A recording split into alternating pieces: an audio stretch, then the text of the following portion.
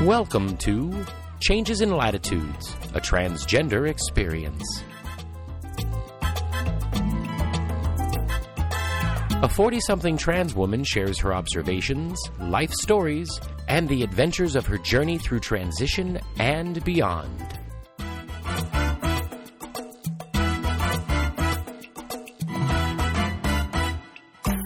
And now, here she is, your host, Sabrina Miller. Yay! Hello, hello, hello! Welcome back! Changes in Latitudes. Let's dance it off with that band. Go! Ba-da-dum-bum. Ba-da-dum-bum. Ba-da-dum-bum. Boom! Yeah! Woohoo! Yeah! Let's keep it going, let's keep it going. That was Green Grapes and the Fermentation Choir. I know. Some are great, some are not so great. And in this case, not so grape. I couldn't resist. I'm just feeling in a great mood. We're at episode 50. Woohoo! Now, for longtime listeners and binge listeners and new listeners right now, new listeners, you're not going to know, but longtime listeners, binge listeners, you folks, you might remember way back in the day of episode 30 or so, I said something like, I don't know, and I'm not going to go back and replay it. It's not a clip show, this, folks. No. But I said something along the lines of, hey, every podcast needs to get to at least episode 50, because that's when they really start running. And I'll tell you, I feel like running. This is monumental. And I'm so happy that you're here to join me with it. Episode 50. Wow. All right. Thanks for coming back, folks. Thanks for joining us, you new-time listeners. Welcome to this crazy skateboarding journey on a cross-country bicycle ride of a Stream of Consciousness podcast. I don't know where that came from. It happened. Hey, Stream of Consciousness. Stream of Consciousness. That's it. All right, so this episode, if you could guess from the title, we have a conversation with Meredith and Ellen. And last episode, I said, it was a couple. One of them's a trans woman. Lovely, lovely people. They are doing so many wonderful things for the trans community, specifically here in San Diego, because that's where they reside. But I can see their impact, their work having such an impact on the world. And we'll talk about that later. I know in the last episode I said that we're going to have a new thing taking over the 30-question challenge. For new-time listeners, you're not. For new-time listeners, I guess that's a combination of first-time and new listeners. You folks, this is your first episode. You have no idea what I'm talking about, but I'll tell you what you're missing. In the past 50 episodes, in 30 of them, I answered the Transgender 30-question challenge, or 30-day challenge as it's called, because it's supposed to be more like a blog or a Facebook update. But I took it to another level, and I made it a podcast topic within my podcast show. So somewhere in the last 50 episodes, not the episodes with guests, because we skipped it, but in other episodes, I answered 30 of those. Well, this is supposed to be the first episode with a new something. But because it's a conversation, we're not going to have that new something. Next episode, we will come back to the 25 valuable tidbits from famous women. I'm excited to scare that with you. Jesus Christ. I'm excited to share that with you. But we're not going to do it this episode. Also, we're going to skip the secondary topic that I like to throw in there, only because this is a conversation and I don't want to break it up too much, nor do I want the episode to go on forever. But we will have a little bit of listener feedback. Now, before we get to any of that, all that stuff that's coming up, let's talk briefly about last week's episode, number 49, titled it Body Modification versus Being Transgender. And I realized in the editing process and after I recorded it that I went on a little bit too much and kind of repeated myself. So if that bothered you, I'm sorry. It happens. It's Stream of Consciousness, folks. You're going to get it, especially on a one-sided conversation. But the point I wanted to drive home, which is why I repeated it, is cosmetic surgery is not a extemporaneous thing for people, trans people specifically. It is a life or death thing that some trans people need to survive. So, with that, go back and listen for the full episode. But with that, when it comes time to renegotiate and talk about insurance things where you have input, let them know that transgender care must be a top priority right now in 2015 and, shortly thereafter. Because, yeah, I know to some people a breast augmentation is just, oh, she's going to get her tits bigger. No, not for a transgender person. It's not. It's something that makes them feel complete and whole about themselves. And not all trans women desire to have breast augmentation. It just so happens that most do because of the body that they started out with. But not everyone. But to those that need it, that's life or death. That's all I'm saying. So put that out to the insurance people and do what you can to help the trans community. And I guarantee that the moment the insurance companies take that into consideration and make those operations and procedures affordable or completely covered, I guarantee the suicide rate in our trans community, my community, our community, will drop tremendously. Because for some, those are life and death operations and procedures. So, enough about that. That's episode 49. You can go back to Changes in Latitudes podcast at blogspot.com. That's kind of where I'm housing everything right now. We're also over on iTunes and Stitcher. You can search us out there by the name Changes in Latitudes podcast. Well, not podcast, but Changes in Latitudes, a transgender experience. If you use iTunes or Stitcher, give us a thumbs up or a rating or a share or something. It really helps. It really, really does help. We also have a Facebook page. Facebook is so much fun. It's facebook.com/Changes in Latitudes podcast. Find us there. I interact with you folks. I share things that I find interesting. It's just tons of fun. Join us over there. And I get back to people pretty quickly through the Facebook page, I've discovered in these past 50 episodes. But you could also email me if that's your style. changesinlatitudespodcast@gmail.com. You can follow me on Twitter. I don't have one for the show. It's me and the show together at Sabrina Miller 41. And we also have our Patreon page. I know I went on about it last episode because it is such a wonderful thing. This episode, I'm just going to briefly talk about it. Patreon.com/Changes in Latitudes podcast. It's like Kickstarter. It's like GoFundMe, but better and made for people like myself that put out a podcast or something creative every week on a consistent basis. Because it's free to listen to, but it's only semi-free to put together. And that free is time. And I love doing it. I love sharing it with you folks, but time is consumed. It's just part of the process to be able to create this thing that I give to you. So if you could give back, that makes it so fulfilling. So fulfilling. And this episode number 50, is brought to you by a friend of mine, Becky. Thank you so much for supporting the show through Patreon. You're awesome, Becky. You know that. We've talked. But publicly, I'm telling you, you are amazing and awesome. So thank you so, so much. Patreon.com. That's patreon.com/Changes in Latitudes podcast. In a nutshell, you contribute what you can within your monthly budget. Plus, for that, you get the newest show a couple days early. And I'm working really hard to make that couple days a full week. So people that are Patreon pledgers, you'll get the episode a week before the rest of the world.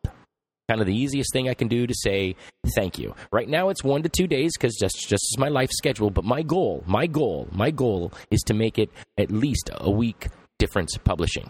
So that's just my way to say thanks. And then there's a bunch of other stuff I'm going to do. We're going to Periscope. We're going to Skype. We can be friends on Facebook at a certain level. Check it out. Patreon.com/Changes in Latitudes podcast. It's like being a patron of the arts, like from back in Leonardo da Vinci's time, only now. That's all. Check it out.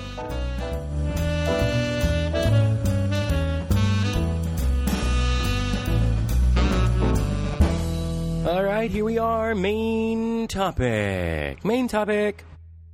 This week we have a conversation with Meredith and Ellen. These two lovely, lovely ladies are working on, creating, essentially, the website transnarratives.org. And it's a project documenting stories of transgender people, specifically in San Diego, because that's where everybody lives. Meredith and Ellen live in the San Diego area. People they interview live in the San Diego area. And I had the honor of participating in that project. So as soon as I know more information and it's up on their site, I will share it with you. But after they interviewed me, I turned the table around. Well, actually, I just pulled up my recording equipment, and we all sat down and talked. And it was just a wonderful sharing of stories and conversation, and it was lovely. So this was recorded July 3rd, 2015, and it's a couple months late. Yeah, well, that's just the editing process and the approval process and all that wonderful stuff that goes on behind the scenes of a podcast. We were in the rehearsal room of a local LGBT theater here in the San Diego area. And if you're not familiar with rehearsal rooms, it's a step above an MPR, a multi-purpose room, but it's not much of anything because it needs to morph and change dependent upon what is being rehearsed there. If it's a dance number or an intricate show or some elaborate something, right? So it's a large open space that can be changed and altered to suit the rehearsal process. Well, we were there in the middle of their in-between time, so there wasn't really anything set up, as you know, maybe a couple chairs and things like that, but no sets or anything like that. But by nature, those rooms are kind of echoey. So there's a couple points you'll hear some echoes going on. Hollow sounds, really, and sometimes that bothers people, sometimes it doesn't. So I'm just letting you know up front that might be there. I did what I could to clean it up. I put effort into it, but things happen. It's a live conversation. The number one reason I wanted to share this story and why I asked Meredith to begin with was because Meredith transitioned long before any sort of public support was in place. She was a trendsetter. She did it in the 70s, and it's an amazing tale. And right up front here, Meredith, I'm going to say thank you so much, and Ellen too, of course, for sitting down and continuing our day that was already a little bumpy. You know what I mean? To take the time and share this. I don't know. I think it was a total of 90 minutes, but I cut it down to whatever you're about to hear, an hour or so. And it was just lovely. And I want to say to both of you up front, thank you so much. Your story is so inspiring for so many levels, not just trans. So, without any further delay, here are the lovely, the wonderful Meredith and Ellen.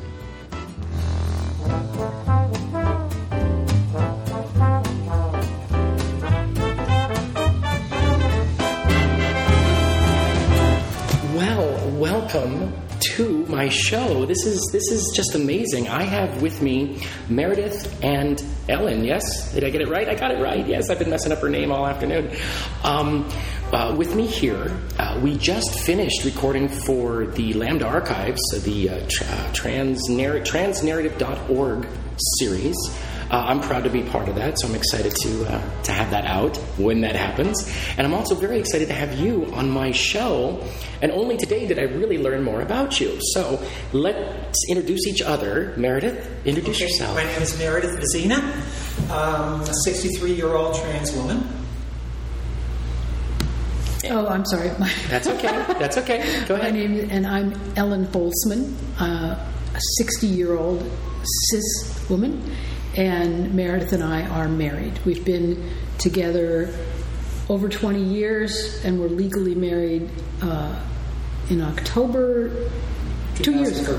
2013. Yay, congratulations. Thank you. Congratulations. That's wonderful. Well, let's start with Meredith. However you want to sum up your story as far as learning you were transgender and making the decision to transition and how that was, because you've been transitioned for quite a while, from what I understand. Right. So this is like going to be like 4 or 5 hours, right?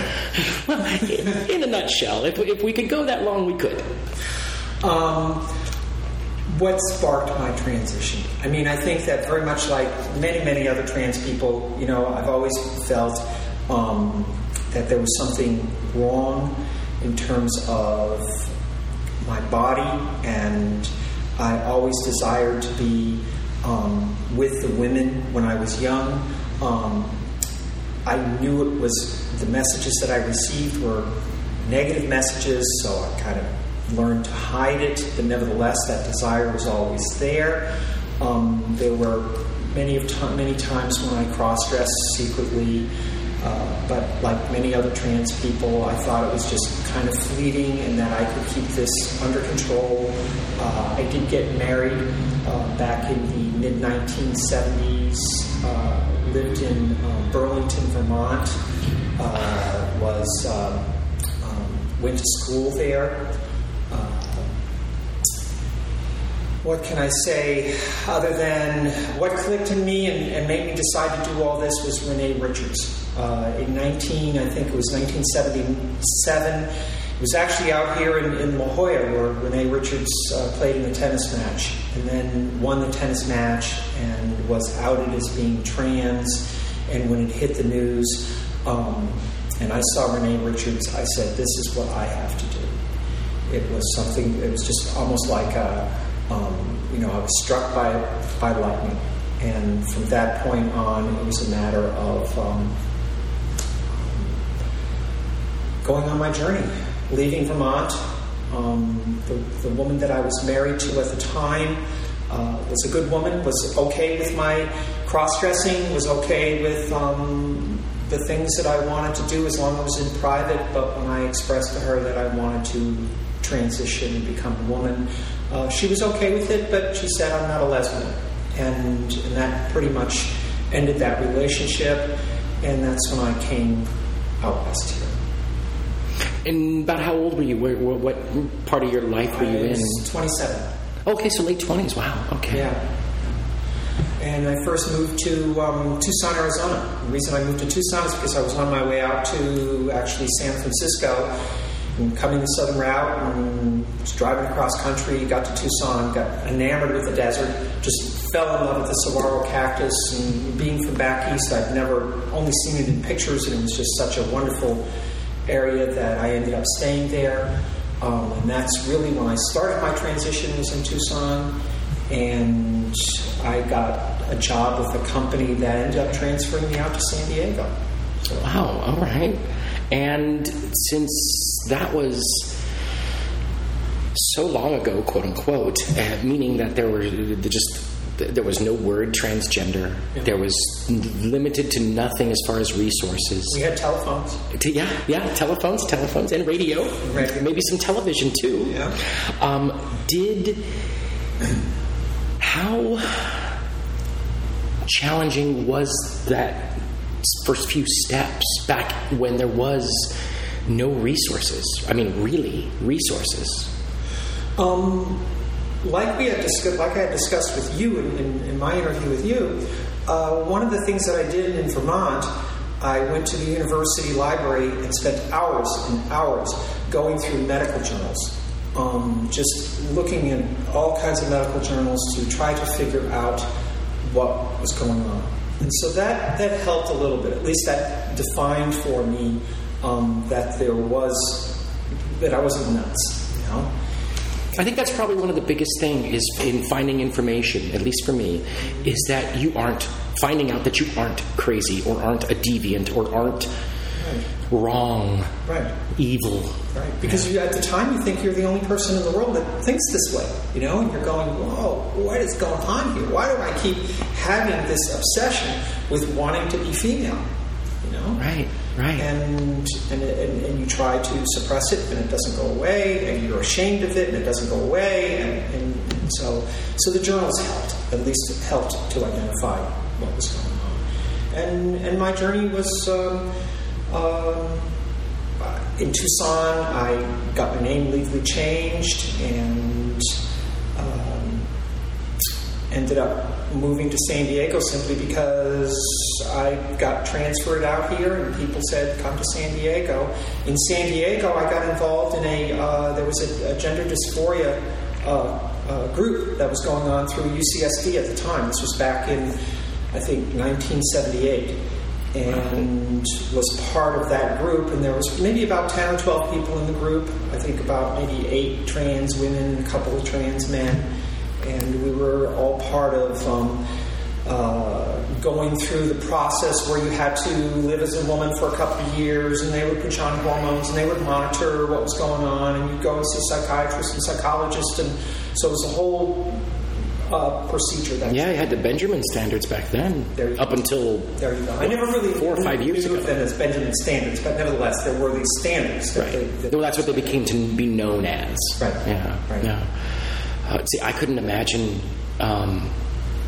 having to, in finding yourself, having to do it by someone else's rules.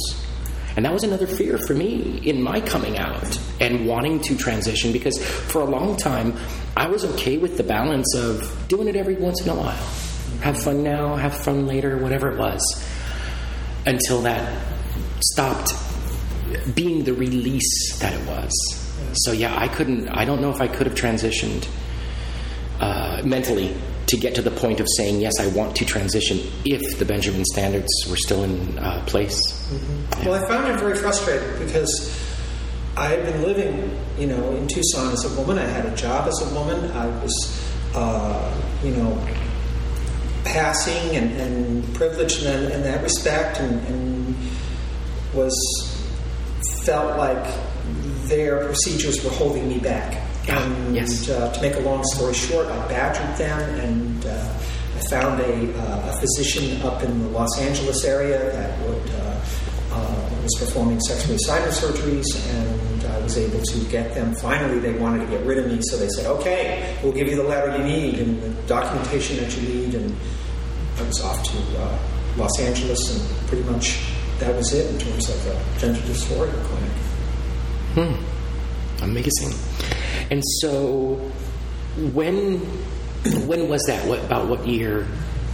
Time? I mean, when would you say specifically full time was what? Not necessarily HRT or full time as a woman was in 1977. 77. Okay. And you were able to get to Los Angeles and have your corrective surgery when? 79. Wow! Within 2 years. Yeah. Well, that's definitely a case of the noisiest wheel gets the grease. Yeah, I don't think I would have had that gumption. And I think one of the interesting things, looking back on it, that I think people are always surprised, I had the whole thing paid for by insurance. Back then? Mm-hmm. Was it just the company you were with? I'm not sure the history of what was going on, but I think back in the 70s, there were insurance companies that were paying for it. If you had the documentation from the psychiatrist and everything like that, they would pay for it. I think in the 80s things changed. A lot of things changed in the 80s. Too many things. And I was a kid at the time, and even then I noticed so many things changing. But okay, so wow, you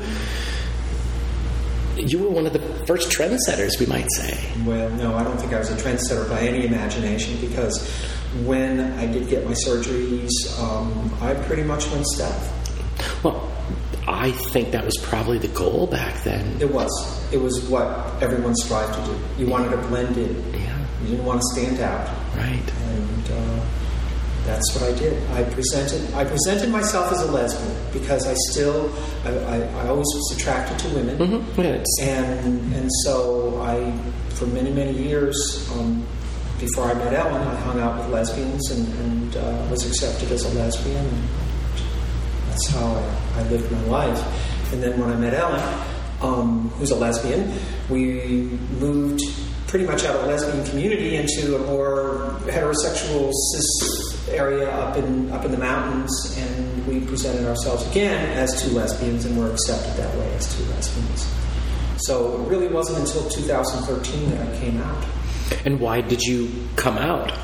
I guess all the publicity surrounding Laverne Cox and Janet Mock and everyone telling you to live an authentic life, and there was just something. It's very difficult to live stealth. You can't be who you are. Really? I always give the example to people of I was a good baseball player. I played on the varsity team up at the University of Vermont when I was a freshman, so I was pretty talented that way. And when we were at dinner parties and stuff, and the guys were talking about their baseball or whatever they did and stuff, you can't talk about that. You have to just keep quiet. Mm-hmm. You can't talk about the things that you've done in the first 25 years of your life. Yeah. And all of the, or if you do, you got to pretend, oh, I played softball instead of baseball, because then you give it away if you say baseball. Right. And it may not seem hard to do one day, but to continually do that is stressful. Would you say, now, just because you have the experience of stealth and now out, and you also had a pretty good length of time, well, as it's been phrased by others, trying to fit into your birth gender. Would you say that the being stealth and trying to, reword your past, would you find that equal or harder than someone who isn't out yet, someone who's still in the closet, where they're keeping that secret? It's apples and oranges to a degree. Being in the closet and keeping that secret, too, is extremely stressful. I mean, trans people live under stress no matter which way they go, because when you're out, then you're dealing with people in society that are not accepting you. Then when you're in the closet, there's the stress of hiding your clothes, keeping it a secret from people, making sure you not have makeup on, all kinds of stuff, and being totally so nervous about the fact that someone's going to discover So there isn't, I don't want to be coy about it, but it doesn't seem like there's any answer in terms of what's better, what's easier. It's one or the other. Yeah. And when you don't have to hide behind that, I can sense that it's a lot more freeing. There's a certain amount of liberation to it, There's a certain amount of being able to be who you are and knowing that people, you don't have to be careful around people. You can pretty much, have interchanges with them based on who you really are. Right. It's important. And talk sports. Or, for example, when I was growing up, my dad's a carpenter, and he taught me a lot about carpentry. And I have those skills. And so to be able to express those skills and not worry about it. Before when I expressed them, it was always, kind of like, oh, well, my dad never had a boy, and he had this little girl, and I built this whole story around why I was good with tools. But, and not that the story is unheard of. I mean, but again, you're lying about everything. Yeah. And it's hard. In your, now you've transitioned, you're living as a lesbian. In your, before Ellen, relationships, did you ever come out to them? Any of your previous relationships from the time you came out until the time you met Ellen? You mean, or did you just leave to the people you were in relationship with? Anybody that I was with on an intimate basis. Yes. I came out. Okay. I was with this woman for about 5 years in a lesbian relationship, and she knew, but nobody else knew. Right. Well, that's what I would expect. Yeah. Regarding intimate relations, I never went and introduced myself and said, "Hey, I'm trans," or "Hey, I'm a transsexual." I mean, I went on dates with people and was stealth then. But anybody that I got serious with, I told. Okay. So now that kind of brings us up to, how did you meet Ellen? Ellen, go ahead. How did you guys meet? Okay, so I owned a teensy-tiny little newspaper out in the back country in Alpine. And Meredith had started a museum called the Gaskill Brothers Stone Store Museum out in Campo, which is about, maybe 30 miles from Alpine? Mm-hmm. Okay. So as the newspaper owner, I went out to various, events, and Meredith was giving a talk at an event about a fundraiser that she was involved with. And so somebody had said to me, Meredith knows all about the history of the backcountry. That's because Meredith's master's degree in history was about Campo and the surrounding communities and their history over the period of 100 years. So they said, for your newspaper, you could certainly use somebody writing about the history of the area. And I said, oh, yeah. So I went out there, listened to her give a talk, went up and introduced myself. She thought I was a pushy little broad, and I thought she was the same. and I invited her to start writing for my newspaper, and thus was born a wonderful relationship. I was at the time I was married, and probably a year later, I think, something like that, was getting a divorce. And so I asked Meredith if she would take my place on the newspaper. My husband wanted to keep the newspaper, and I wanted to leave. So I said to Meredith, hey, why don't you become the editor of the newspaper? And when we told her how much we could afford to pay, she said no. And basically, from that beginning, a very strong friendship, and thereafter a romantic friendship ensued. And the year for that would have been 1990? 91 maybe, yeah. Wow. Mm-hmm. And since it started off as friends, co-workers, how long did that last before something romantic kind of went? 3 days. No. Okay. Well, I asked that because the woman who was my wife, she and I knew each other through our theater circle friends for 4 years. And the only reason we got together is because we did a show together. And we had time to spend with one another. And that's when I went, you're very interesting. And that's where our romance led. I would say that, like I said, Meredith was writing a column for my newspaper, and so I was editing her column, and pretty much that was the only relationship that we had for most of that year. But during that time period, my marriage was disintegrating, and when I knew that I was going to be divorced, and I went to her and said, hey, how about taking over? And then she said, and so for a period of a couple of months there, we worked very closely together as I was supposedly training her to take my place. And I think it was through that time period that we became close and very quickly became more than friends.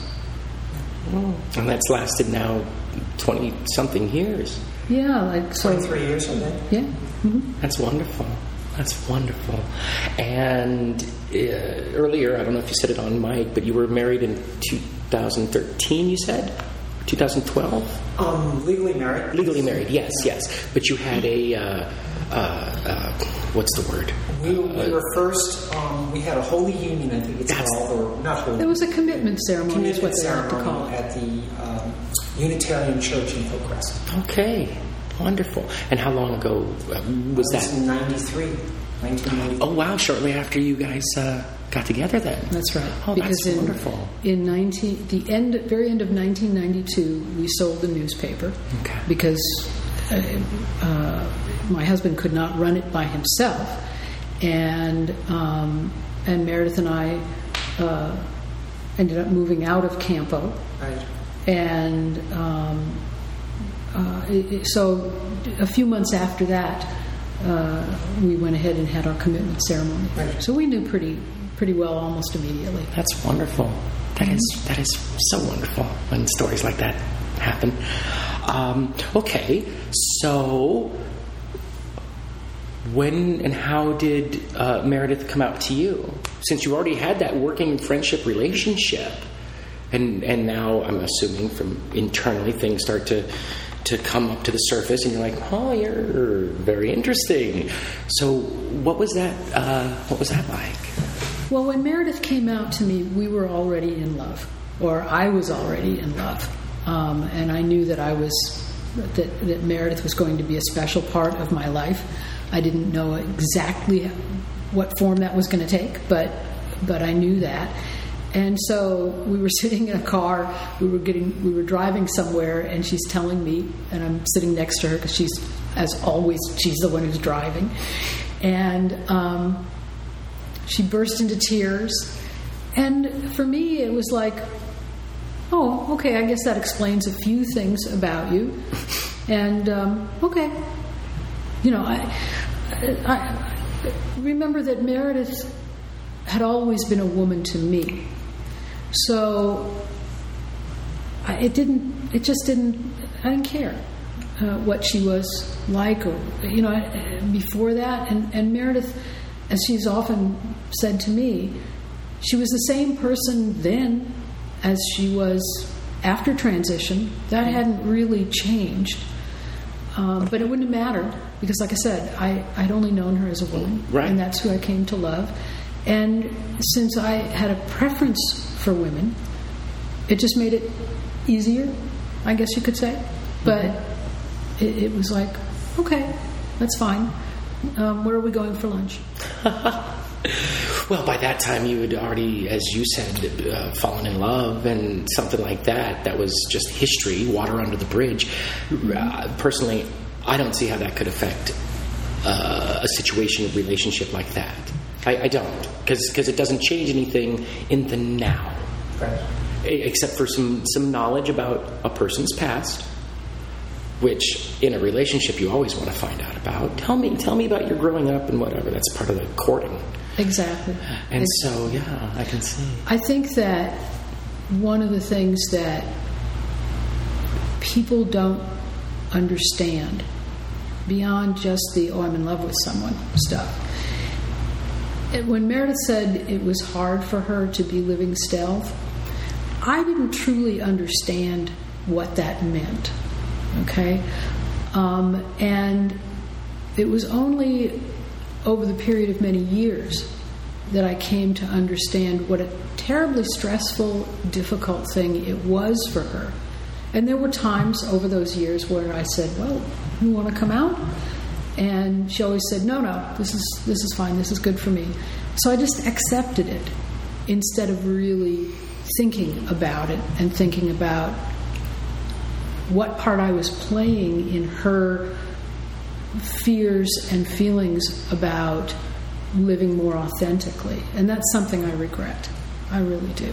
But I can tell you that she's a lot happier now. In the last 2 years since you've come out versus the 21 years together before that. Wow. Yes. Wow. Yes. It's So very the audience can see what I look like now. See me before. You'd see a big difference. Now you're seeing me as I am. That's wonderful. It is a freeing and liberating thing to not have to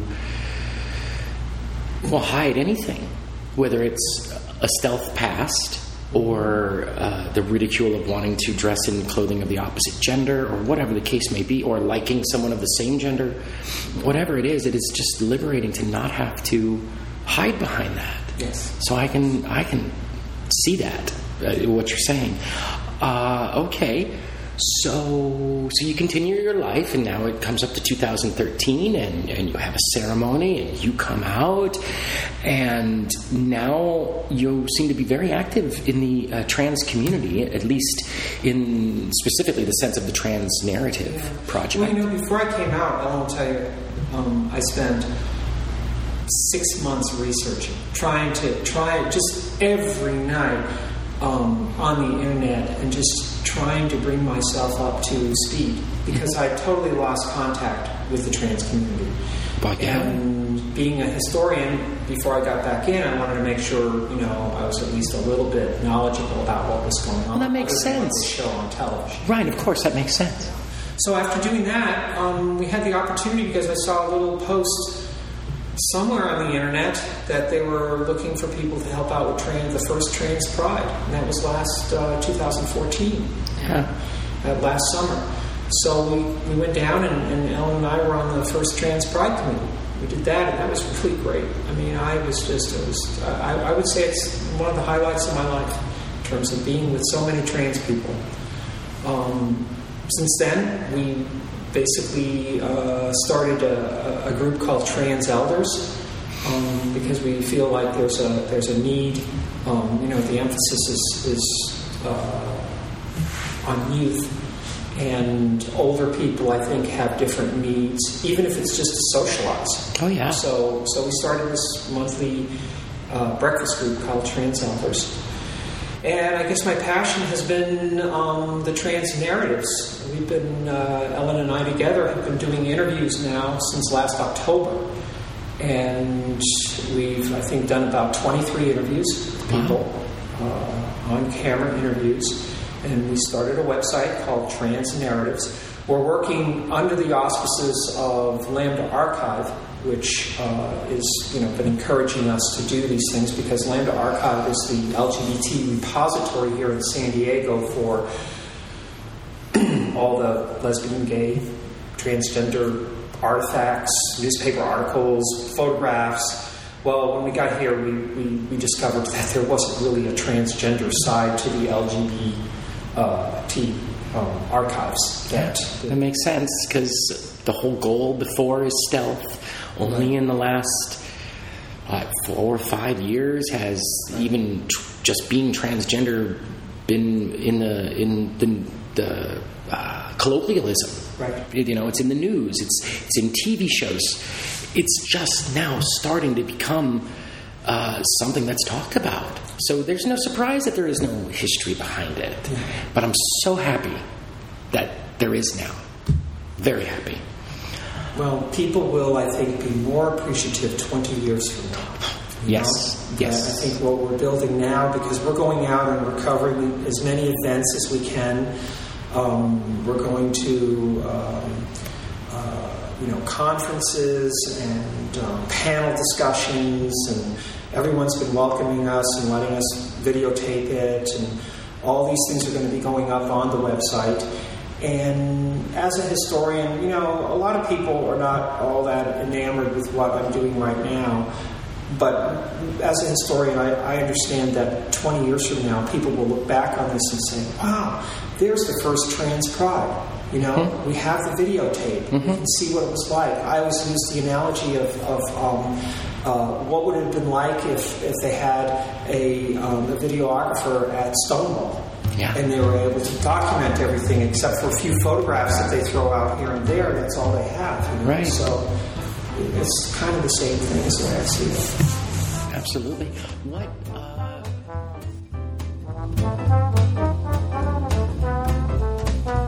Hey folks, it's me again. Don't mean to break up the pacing. I know, I don't like that in certain conversations too, but I just want to let you know about our sponsor, our amazing, awesome sponsor, TomSlayton.com.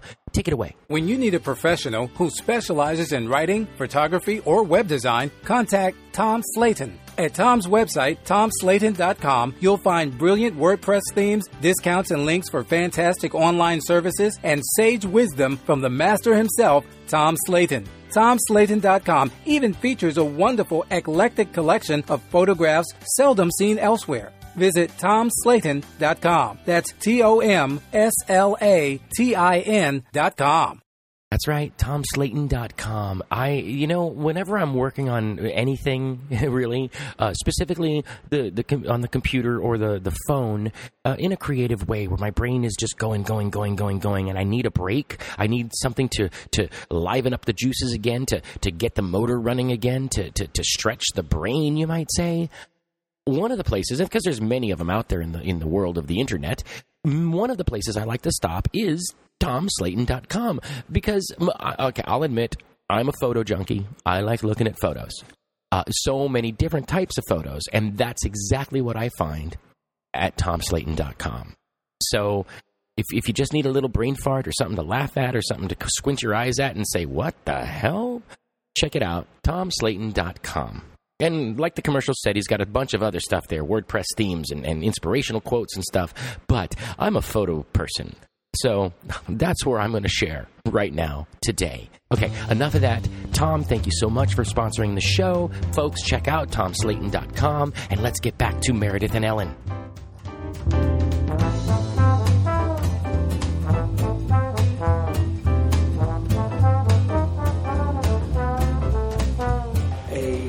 Videographer at Stonewall, yeah. And they were able to document everything except for a few photographs that they throw out here and there. That's all they have, you know? Right. So it's kind of the same thing as the way I see it. Absolutely. What was the instigator besides the Lambda Archives asking you to do it? What was the final turning point to make you, both of you, say, yeah, we'll do trans narratives? Actually, we went to Lambda. Meredith knew that she wanted to document the trans community, and it was just an obvious thing for us, having spent many years in filming veterans in our other business, and so we went to Lambda Archives and said, we'd like to do this. And they said, oh, yeah, that sounds very good. And they've been an incredible supporter ever since then. That's great. It's so wonderful to hear. Alluding to our video business, and for the past 20 years, we've been interviewing veterans, primarily veterans of the Vietnam War, and have been, basically going and interviewing them and getting... And in that, I realized that we're validating their lives, and it's important. And that's what I can see we can do for people in the trans community. Caitlyn Jenner and Laverne Cox, their lives are going to be validated over and over again. But it's important for just everyday people to have their lives validated, because everyday people are going to connect more with it. Yeah, and Meredith's background has always been in social history. Yeah. Oh, so you're perfect for this. As far as any candidate out there, because as I've mentioned, on my show previously, but to you as well, I've dabbled in video editing. I can do okay. Am I great? No, it takes me a little longer than I'd like. Am I just throwing a slideshow together? No, I'm taking time to edit angles and things. But I couldn't do what you're doing. I mean, I could, but my passion's not there. For me personally, my passion is to support you, because it's a fantastic thing you're doing. But the legwork, my hat's off to you. I don't know if I could. Thank you. I think what you're doing is equally important, because I think that giving people an opportunity, both within and without the trans community, to connect on an intimate, personal level with an individual is one of the things that, of course, we want to capture too. But yeah. You are you're doing something that I think is commendable and difficult. Being personable. It's not something that everybody can do. You're right. Reaching out to people through the airwaves when you can't see them and letting them feel the connection with you as a human being, that's an incredible talent. Thank you. Thank you for recognizing that, because not everybody thinks in that way outside the immediate content, whatever it may be, video, audio, blog, that the individual putting it out there is personable, courageous, charismatic, gregarious. Lots of adjectives out there. But for someone to recognize that, thank you. it makes the work even more so. I mean, people saying thank you and I like what you do, I like your show, that means a lot too. But when someone recognizes the soul of the person putting it together, which is what you just did, that makes it even greater. So thank you. Thank you. Yeah, this is a passion. I love this. I mean, I share what I share. Some are intimate, some are not. I try to be very general to allow my audience to make their own choices. I hear something you may not have thought about. Oh, okay. Here's my take on something. And if they take a little bit away, my job's done. And then the other side, when there isn't just me on the show, interviews, is to share others' stories. Specifically trans is the audience I'm after. But there's one person, it's just a matter of scheduling, a straight, cis, male ally. Has a friend from high school that they've kept in touch over the years. He and I have been trying to set up a time to get him on the show, just so, as an ally, he can have a voice. And I said, please, let's do it. So it's scheduling things. But my show is for everyone, is the way I put it out. Anyone that wants to listen and learn about whatever, take it. Free, go. What was your biggest challenge in the first 6 months to a year after starting transition?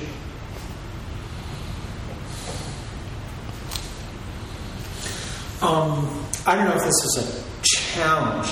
I'd say that one of the biggest obstacles I had to overcome was accepting the fact that I would no longer be treated and have male privilege. I recognized that on the job. I recognized that in my interactions with males in particular, and even with some females, I recognized it. And so there's a whole other way of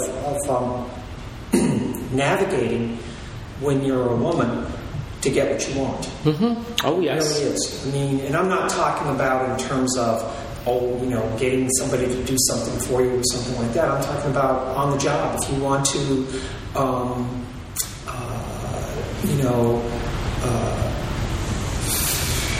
grow in your career, if you want to get a better position with the company, you can't play it the way you used to play it, because you'll come off and they'll get rid of you. Mm-hmm.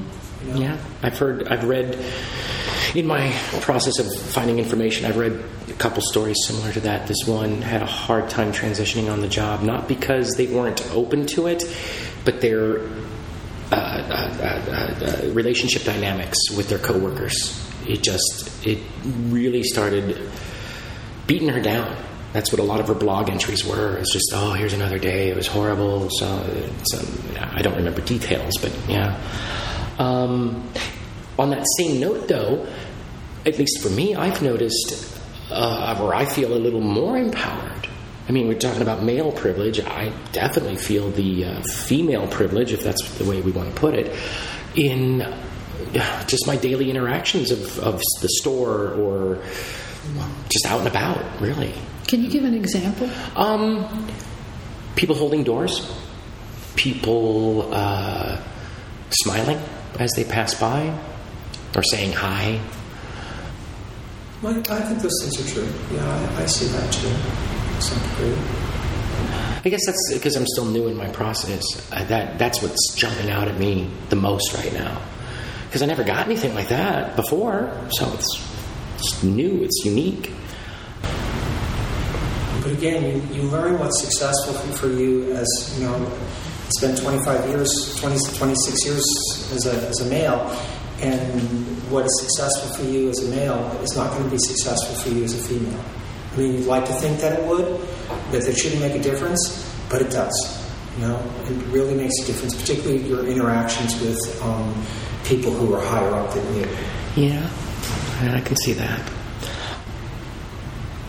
If there was one thing or a couple things that you could change, big thing that you could change about your journey, about your transition, is there anything? Yes. I would have come out a lot sooner in terms of I wouldn't have stayed being stealth for so long. I feel like I lost a lot of time, and it's not that I don't want to paint this picture like I was a terribly unhappy person, but I feel so much excuse me, I feel so much better now that I'm fully out, and I wish I would have done it a lot sooner. And is that just so for the happiness that you've expressed since you've come out to experience, have more time with that, you might say? Yeah, I think so. I think just the pressure that it's taken off in so many little ways. But then there's also the aspect now of being able to jump into the trans community and find that community with your people. And there's something special about being with other trans people. Yes, there is. It recharges the batteries. It reminds you once again that you're not alone.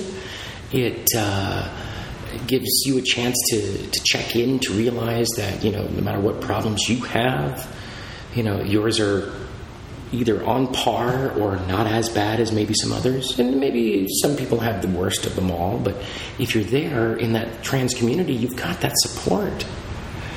That's what keeps me coming back to the center, and that's one of the reasons I volunteer at the center. Because of, I call it recharging the batteries.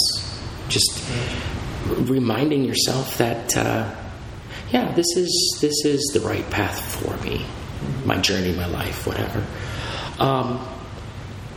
What in the sense of, because this is years ago now, when there was more of a gap between the female privilege and the male privilege, was that a hard adjustment for you back then? I mean, it's hard now, but I could imagine it being worse or more challenging even then.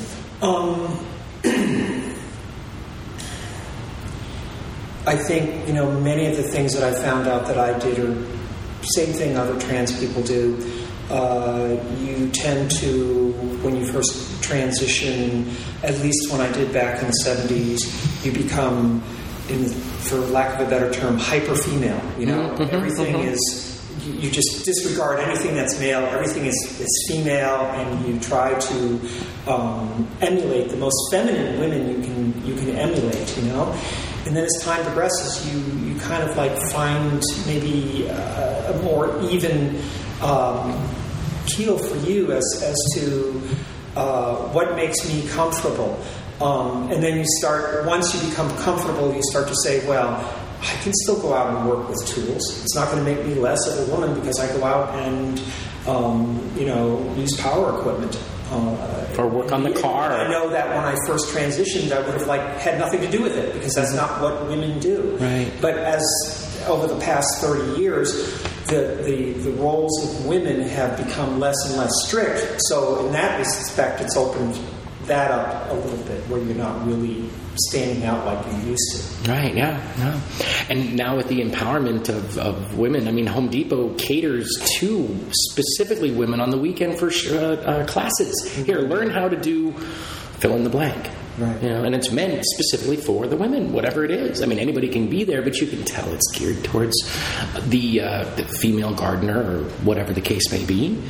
That's. I mean, just take trans out of the situation. That's a fantastic thing to see happen in my life, which has been that 30 plus years. One of the things that, from an historical perspective, that I think is probably worth mentioning.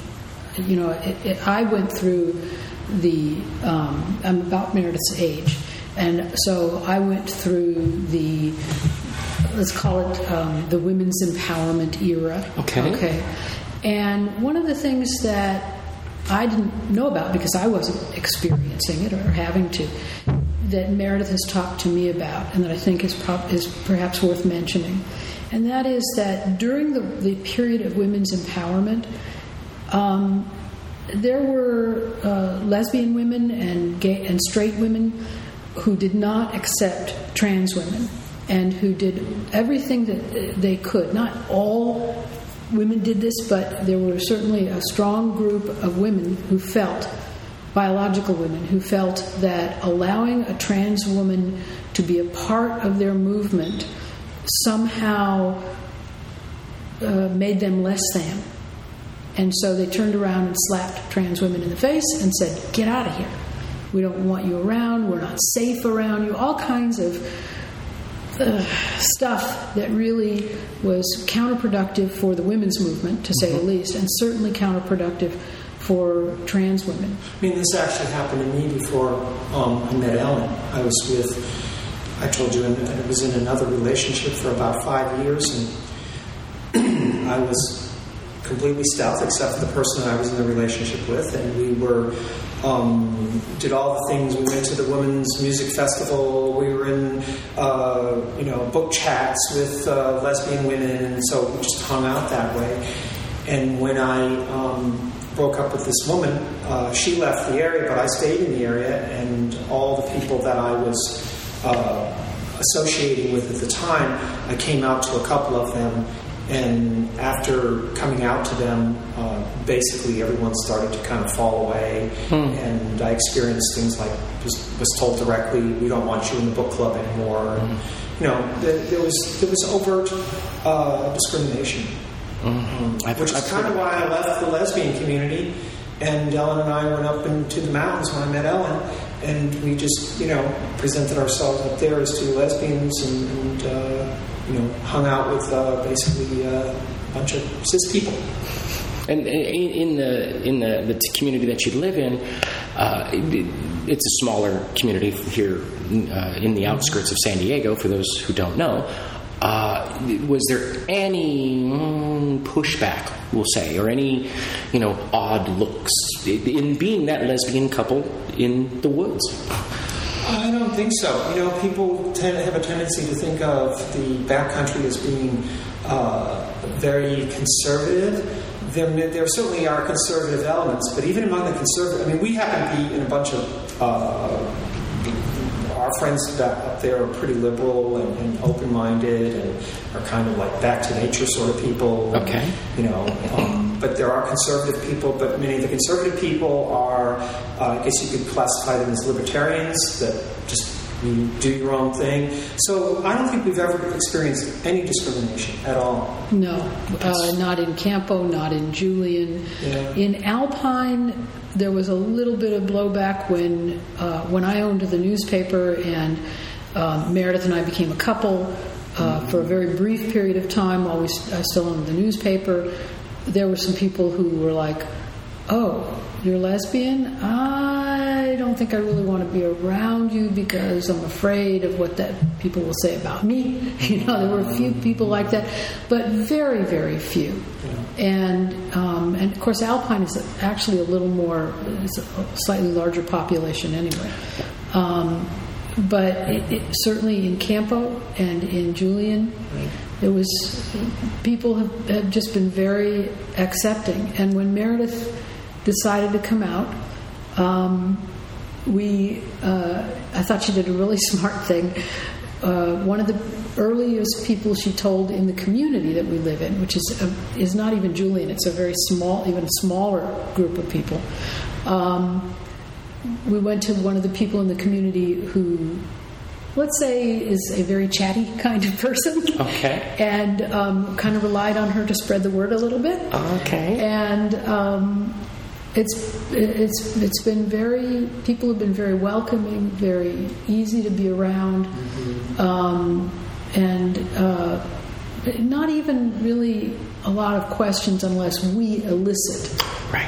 I think there's just a feeling of everybody has a right to their privacy and to be who they are. In some instances, there's the "oh well, tell us about that." There's a few people like that, but most people are just like, well, keep humming along. How did you come out? Aside from telling that chatty Kathy, you'll say. Well, I guess we went over and told our neighbors first. Two people in particular whom we've been close with. Yeah. And so we went to them first. It was like Meredith has never wanted to take her time with anything. Once she's made up her mind, full speed ahead is the only way to go. So we went to the neighbors that we were good friends with, that we These were socialized. safe people that we told, right? Yeah, but there's always that. But they were wonderful. And then after that, basically, Meredith came out on her Facebook page. Yeah. Okay. And just, her relatives had, of course, always known, obviously. But once she came out on Facebook, there was very little blowback there that I can recall. Nothing that we know of. No. That's great. That's great. And you didn't lose any friends or anything when you... No. But you got to remember, I think it's a lot easier when somebody has already transitioned, somebody's used to you a certain way, and here you're just telling them that, I really like chocolate, not vanilla. You're sharing, like I said before, you're just sharing a bit of history. Right. And nothing's changed for them. Right. Now, it's a lot harder for people who actually transition and go to, and they present it as a male or a female, and then they go and then present themselves and the people that are there. I think that's a much more difficult path. Yeah, in my first 9 months of coming out, there was a Halloween party. And, it was a birthday party, and then again at the same house, a Halloween party. And we've been to that particular family's parties for years now. And they are open and receptive and had no problems with my coming out. But some of their party attendees did. And I found out at the Halloween party that 2 out of the people that were there were not invited back. Yeah. That's really nice. Yeah, they are wonderful, I'm really glad wonderful to hear that. people. They really are. Yeah. Yeah. Yeah. I left Vermont because I didn't want to deal with family. Going through what I know that a lot of other people, I guess the upside of transitioning, let's say, in front of your family is that you hopefully could have the support of at least some people in your family. But the downside is there too. Mm-hmm. And for me, I just wanted to get away and not have to deal with that. Well, Meredith's parents, again, we're talking about the 70s here. Mm-hmm. And so her parents were adults in the 50s and just could not understand and didn't want to understand and were upset, and you can imagine the whole range of things. Meredith's siblings, her 2 younger sisters, were 12 years younger than she is, so they were little kids. Mm-hmm. There wasn't anything to really explain to them at the time. So I think that the downside of all that, it was been a very big gulf with her family. Some of which has been overcome, and some of which has not. Even today, we're still fighting the battles with the family. I think that's a very common narrative with trans people. Like I said in the interview with your Trans Narratives, I have 2 nieces that nothing bad, nothing vulgar. Nothing, against me, but they don't want to really have much to do with me. They'll see me at family functions, which happens every 5 years or so, and they're okay with that. And for me, I don't see them that often, so I'm okay with that too. Yeah, it still hurts. Yeah, it's bothersome because that's family, but if they're just going to be that way, then they're just going to be that way, and there's nothing we can do. And we can do everything, but there's nothing we can do to put them over the edge. I think the hardest part with that, the closer your family is in terms of, in Meredith's case, her parents and her two sisters. So the more of the nuclear part of the nuclear family that is not accepting or just doesn't understand or whatever it is, the harder that is. And when I watch on Facebook other younger trans people just beginning that conversation and having that conflict with their parents, it just breaks my heart to see it, because I can see on the other end, years later, how destructive that is to everybody involved, and how it doesn't have to be that way. Right. You know. Do you think now that we're in the big trans movement, I mean, we've got Caitlyn Jenner and Laverne Cox and Janet Mock and Transparent and Orange is the New Black and the new one on Netflix, Sense8, and I think it's Boy Meets Girl. I don't remember exactly. It's all in my queue to watch. But now that it's more in the spotlight, has that affected your family at all? No. Yes, it has. I mean, I think, what's interesting is that my sisters in particular, the Caitlyn, it's funny, you try explaining things to them over and over and over again, and you don't know if they're getting it or not getting it, but they watch the Caitlyn Jenner interview, and both of my sisters say, "Wow, we get it," and it has something to do with that, just the way it's presented on television, and Ellen and I were both watching it, kind of like, is this going to be bad or good or whatever? And I guess in a way it was kind of commercial, right? Commercialized. Yeah. And we thought, but when I talked to my sisters, they thought it was good, and they were talking to their friends, and so I really do think it's a good thing. Good. Now, what's going to happen this summer with her reality show is another. Send trans people back to the 40s or something. Let's hope not. The only thing I hope with Caitlyn Jenner, and I remember seeing Bruce when he was the big shit from 76 to, well, basically 86. Yeah. Good decade there, if not even later. Being, walk-ons on TV shows, Phil Donahue or whatever that was. Not that he was on that, but that stylish show. And then all the late-night talk shows. I mean, specifically, I think it was Silver Spoons with Ricky Schroeder. I believe he had a walk-on that I remember. Totally remember. And he was, stay off drugs, stay in school, whatever the message was at the time. And since he has always had that positive energy put forth, at least that I can see, I'm hoping now that she is on her path, that continues, and that it is still in a positive light, and doesn't, as you said, set us back 50 years. Well, Ellen points out, and I hope this is not true, that all the notoriety that trans people are receiving now is kind of like the flavor of the month.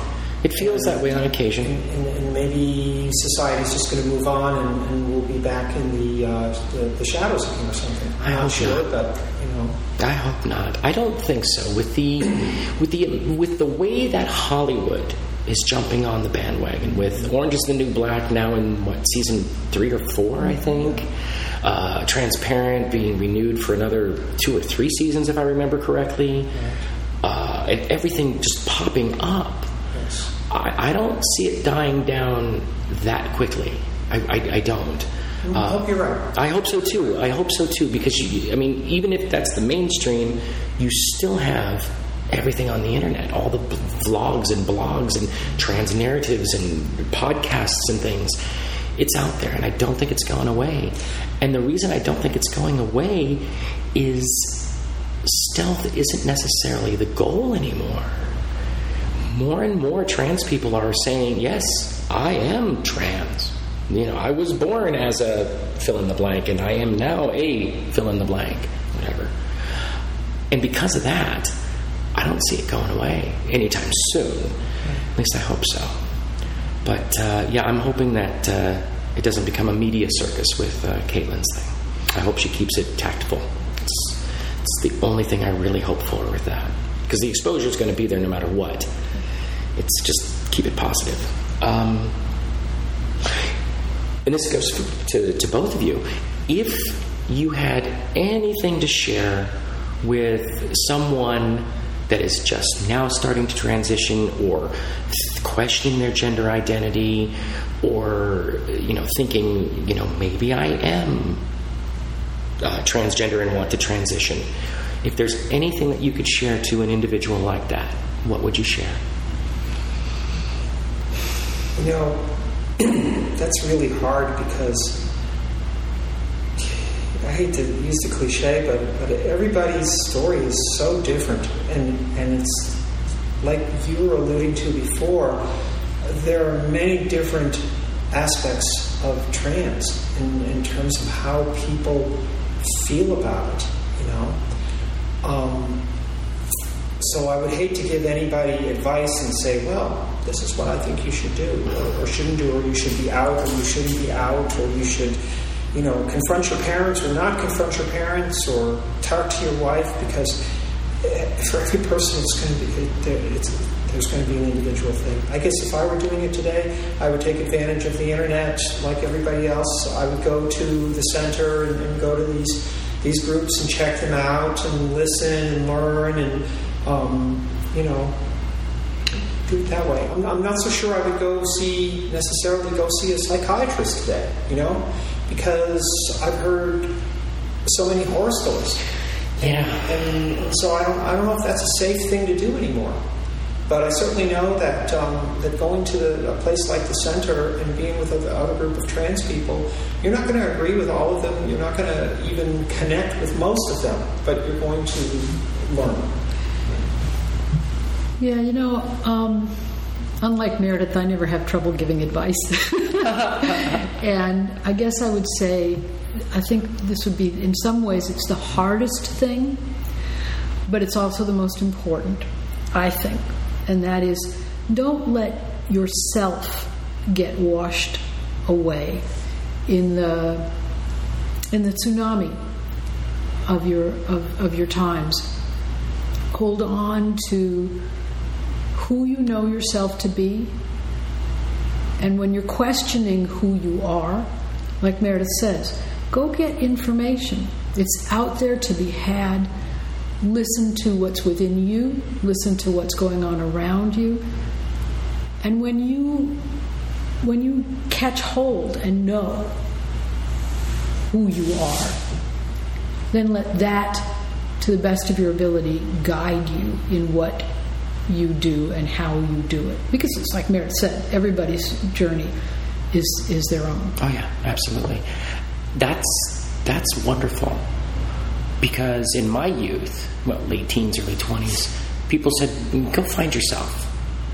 And yeah, I kind of understood what that meant.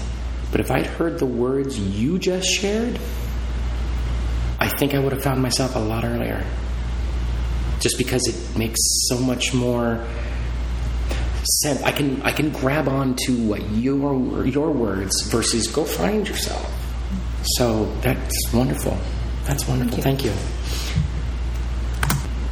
Well, we're going to go into how I always end the interviews, and that is with the Bernard Pivot questions, which most people are familiar with through the TV show Inside the Actor's Studio with James Lipton. It's the 10 in-depth questions that he asks his guests at the end of every episode. And since there's 2 guests, we're going to flip-flop back and forth as to who answers a question first. That way everybody has the advantage. So Meredith gets the first question first. What is your favorite word? Well, I'd hate to say this now because people are going to say, oh, you're just saying this, but I really like the word trans. I never liked the word transgender. I always thought it was a bit hard, but I really like telling people I'm trans, so I must like the word. Okay. And Ellen, what is your favorite word?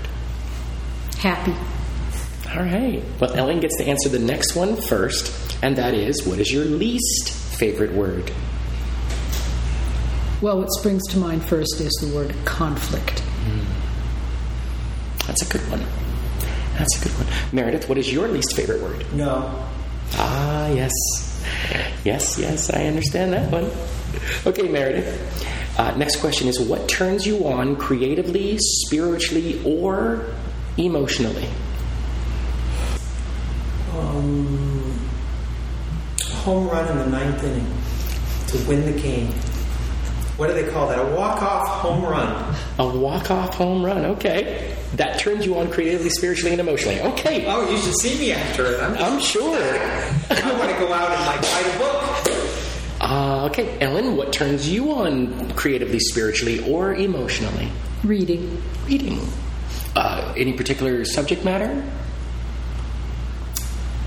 In general, fiction. Okay. And if you couldn't get fiction, what would be your next? I guess if I couldn't get fiction, well, it's a hard one because there's so many different kinds of fiction, but I would say poetry. Then. Poetry. Okay. All right. Now you get the next question first, and that is, what turns you off creatively, spiritually, or emotionally? Television. That is profound. Okay, I have to ask why. I suppose because it has a tendency to shut you down. I agree. And Meredith, what turns you off creatively, spiritually, or emotionally? Reading the comments on the internet. Yeah, I don't do that anymore. I haven't done that in years. I can't help it. Neither can my wife. I keep telling her, don't read them, and she does. And then she gets upset, and I have to tell her, don't read them. Okay. Question number 5, and Meredith gets it first. Depending on who the person is, usually this is one of the favorite questions. What is your favorite curse word? I guess fuck. Universal word right there. Yeah. It's like aloha. It can be used for so many things. Okay, and Ellen, what is your favorite curse word? Sadly, I have to say the same. Fuck. That's okay. We both are that way. It's a multi-purpose word. I mean, I hate the connotations that have come with it, but it's a beautiful word to use. It's the fricative in the beginning and the hard consonant at the end. It's great. Okay, so Ellen, what sound or noise do you love? Ooh, what sound or noise? I guess I'd have to say running water out in nature. Like a babbling brook? Yes. Yes, I know that well. Years ago, my father and I, when he and I went camping, he brought a tape recorder. And we walked up to the creek that was near the campground late at night, like 10 or 11 o'clock. He put the cassette tape out, and it was one of those 90-minute cassettes. It was 45 minutes on one side of just babbling brook. And he would play that at night to fall asleep. I was brought up with that. Okay, so Meredith, what sound or noise do you love? I generally wake up pretty early in the morning, usually maybe 4:30. I'm waking up, and it varies on the time of the year, but right now, usually at around 4:30, the first birds start to come out, and you can start to hear them chirp. And to me, it's always like, I wait for that, I hear that, I listen to them for about 10 minutes, and then I'm getting up. So it's really nice. Maybe it's just a signal I'm alive again or something. I made it through the night. I'm not sure, but it's very comforting. Yeah, I am an early riser as well, and I hear those first morning birds between 4:30 and 5. Yeah. Okay, so Meredith, what sound or noise do you hate? Wow. There can be lots of sounds or noises I hate. Oh, yeah. I'm very, very in that. But any sound where I feel it's a human-generated sound, whether it's somebody playing the radio, playing the television, but somebody playing it so loud that I can't concentrate. Where it pulls you out of your immediate environment. Yeah, I agree. I don't like that when I'm driving down the street and I'm listening to my radio at a normal level, not cranking it to jam with the tunes, just a normal level, and somebody comes up next to me and drowns out my radio through my closed windows and AC. Right. It's too loud. It's too loud. Okay, Ellen, what sound or noise do you hate? That's just such a tough one. I guess, I suppose any sound that... there you go. There we go. Something. That's an alarm. That's an alarm. That was an alarm. I'd say any sound that precedes an exhaust smell. Like a backfire or something like that. Yeah. Okay. Yeah, those aren't pleasant. Okay, so Ellen gets this one. What profession, other than your own, would you like to attempt if you could? I'd say, I've always thought, I would have liked to have been able to paint. The canvas paint? Yes. Okay, not like murals or anything like that. Any kind of painting. Any kind of painting, aside from like house painting? Yeah, definitely. Okay. Not house painting. All right. And Meredith, what profession other than your own would you like to attempt? Marine biologist. A marine biologist. Wow. Okay. Ever since George Costanza pulled the golf ball out of the blowhole. You are so bad. Shame on you. Yeah, okay. That's for all you Seinfeld fans out there. Oh, okay. Yeah, I don't watch Seinfeld. But okay. Your audience will know. Yes, they will. They'll be laughing right now. Okay, good. All right, Meredith, you get this question first. What profession would you not like to do? Oh, wow. I always tell people that any job is a good job. So in that respect, there's nothing that I don't think that I would not like to do. Perhaps being on a line on a conveyor belt where I'm counting bra straps or something. That I would get tired of doing it. That makes sense. That makes sense. A repetitive thing. Yeah. Okay, Ellen, what profession would you not like to do? Well, I strongly dislike. I would not want to be a trapeze artist because I hate looking down. I hate heights. I hate heights. Thank you. So trapeze artist would be out. Okay. I don't like unenclosed heights either. I'm okay in an elevator. I'm okay in a high-rise building. I don't go near the edge. But unenclosed, not going to happen. Not going to happen. There's no reason to jump out of a perfectly good airplane. Got it. Okay, last question, and Ellen gets it first. If heaven exists, what would you like to hear God say to you when you arrive at the pearly gates? Well, I'm sorry, but I'm pretty much of an atheist, so I don't think that could ever happen. Well, that's why the question starts with if. I guess get ready to edit out here all the blank That's space. Okay. That's all right. Welcome to the family. That's a great answer. From an atheist, that's a great answer. Okay, Meredith, last question. If heaven exists, what would you like to hear God say to you when you arrive at the pearly gates? Well, since I'm an atheist too, okay. I think that I would be. God would say, "Surprise!"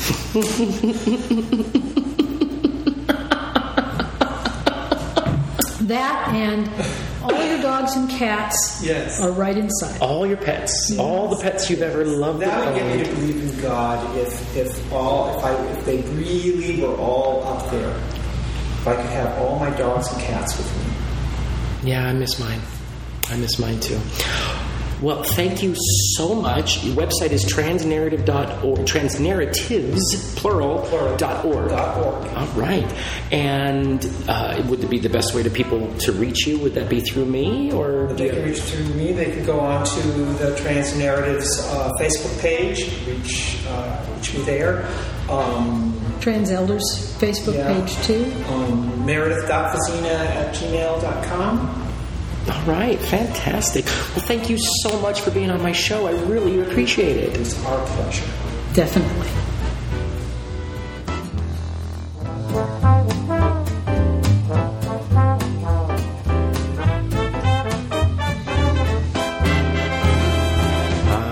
Thank you, Meredith. Thank you, Ellen, so very much. I don't know if my saying thanks to you is enough. It's quite an honor to not only be part of your trans narratives, that's an honor in and of itself, but to have the two of you sharing your amazing story and journey together to where you are now. I find that so inspirational. So again, thank you so very much.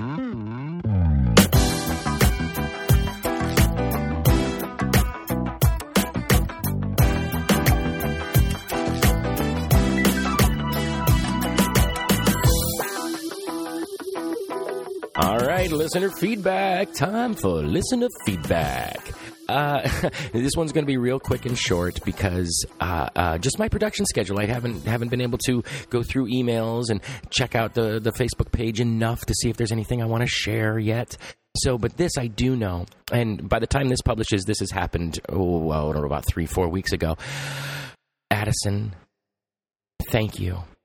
You warmed my heart when you, over a course of a couple days, shared not only the show, meaning you went to iTunes and got the link, went to Stitcher and got the link. You shared the Patreon page, and that's just awesome. And the way you shared it with what you said blew me away. It's amazing, absolutely amazing. And I wanted to let you know here on the show, in my own words, in my own voice, how taken back I was by that. Not just because you shared it, not just because you've shared a number of things that I've either, posted or said on the show or whatever, but you said that I have helped you in your process, in your journey, and that, folks, ladies, gentlemen, that is the reason I started this show. There was 2 reasons. I've said this before, so bear with me if you've heard it before. 2 reasons I started the show. Number 1, to get my story out there in my own words so I can get it out of my body, work through it, work with it, enjoy it, understand me more, get in touch with my inner self that, I don't know about you folks that are later in transitioning, but took me so long. I was in touch with it back when I was a little kid.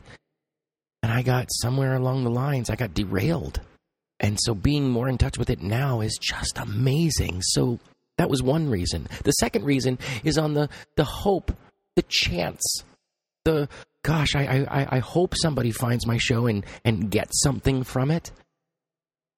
And you and others that I've mentioned in the past on the show, you do get it. To know that part of my journey is helping you with yours, that makes this podcast to me worthwhile. That's why I continue to think of different things, fun things, crazy things, sincere things, stuff that we don't want to think about, stuff that we should think about, every week to share with you. You, not just you, Addison, but you, the listener that's listening right now. That's why we're here. So again, Addison, wow, thank you so much for sharing that Patreon page post that was there. And the words that you said, that warmed me for a couple days, which now is, a few weeks ago. But I remember I was on cloud 9 for probably about 3 different days. Just every time I thought about, the show and what's going on. Oh yeah, Addison shared that, and Emily K wrote that email, and Tom said this, and Becky said that, and Candace did this, and Phaedra D said that. I mean, so many of you out there that I love. I feel like it's Romper Room, for those of you that remember Romper Room. But you know what I mean. And so, Addison, thank you. I really can't thank you enough for what you did. So from the bottom of my heart, thank you.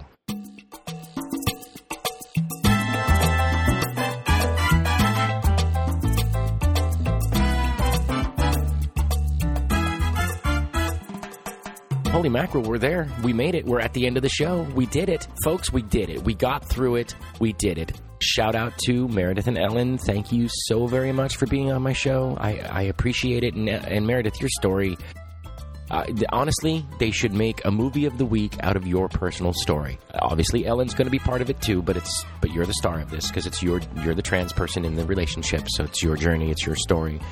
That's my feeling. So, thank you. And Ellen, you were just beautiful. Thank you so much for taking the time to share your life and story. Of course, Tom Slayton, thank you so much for sponsoring the show. TomSlayton.com, check it out. And of course, for all of you listening, I think I said that enough. I love you returning listeners, you binge listeners, you that tell me that you're doing it. Because I know there's people that don't tell me. And then the new listeners that are joining us every week. So welcome aboard. Welcome aboard. Welcome aboard. And now, as we say adieu into the next week, next episode, ironically, from our listener feedback, was suggested by Addison. It's an episode specifically geared for non-trans people, non-binary folks, if you want to loop that in there as well, who are interested, and I'm using that word loosely, in us as a trans community, as trans people. And I mean interested in us on a few levels, romantically to just a simple ally.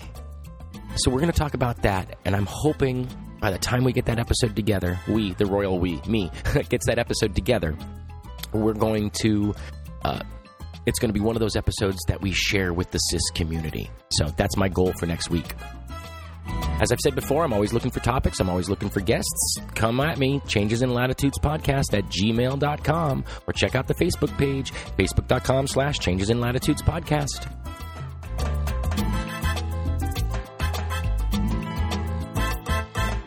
And now, as Jimmy Buffett says, if I couldn't laugh, I just would go insane. If we couldn't laugh, we just would go insane. If we weren't all crazy, we would go insane. So, stay crazy, everyone. I'll see you next week.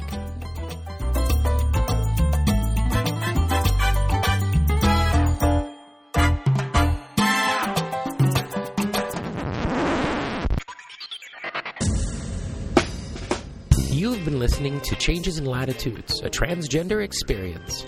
I'd love to hear from you. So let me know what you think or what you'd like to hear about by emailing me at changesinlatitudespodcast@gmail.com, or by leaving a comment on the Facebook page at facebook.com/changesinlatitudespodcast, or at the website changesinlatitudespodcast.blogspot.com. Don't forget to subscribe in Stitcher, iTunes, or your favorite podcatcher, and please leave us reviews and star ratings. Now wait for it. Here it comes. Disclaimer time. Disclaimer time. Disclaimer time. Disclaimer time. Disclaimer time. I am not a doctor nor a lawyer, and I certainly do not pretend to be one. I am a trans woman who began her transition later in life.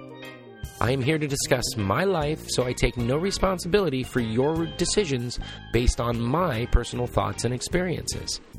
If you are thinking about transition or are questioning your gender identity, first, please know that you are not alone in your thoughts and questions. Second, please seek the advice of a qualified gender therapist or at the very least a local support group.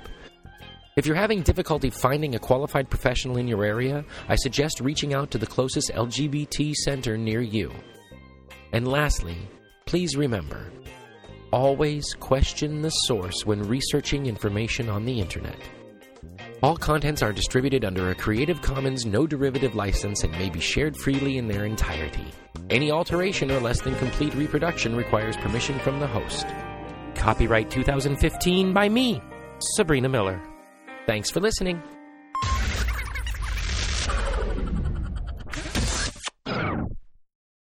Hey, man.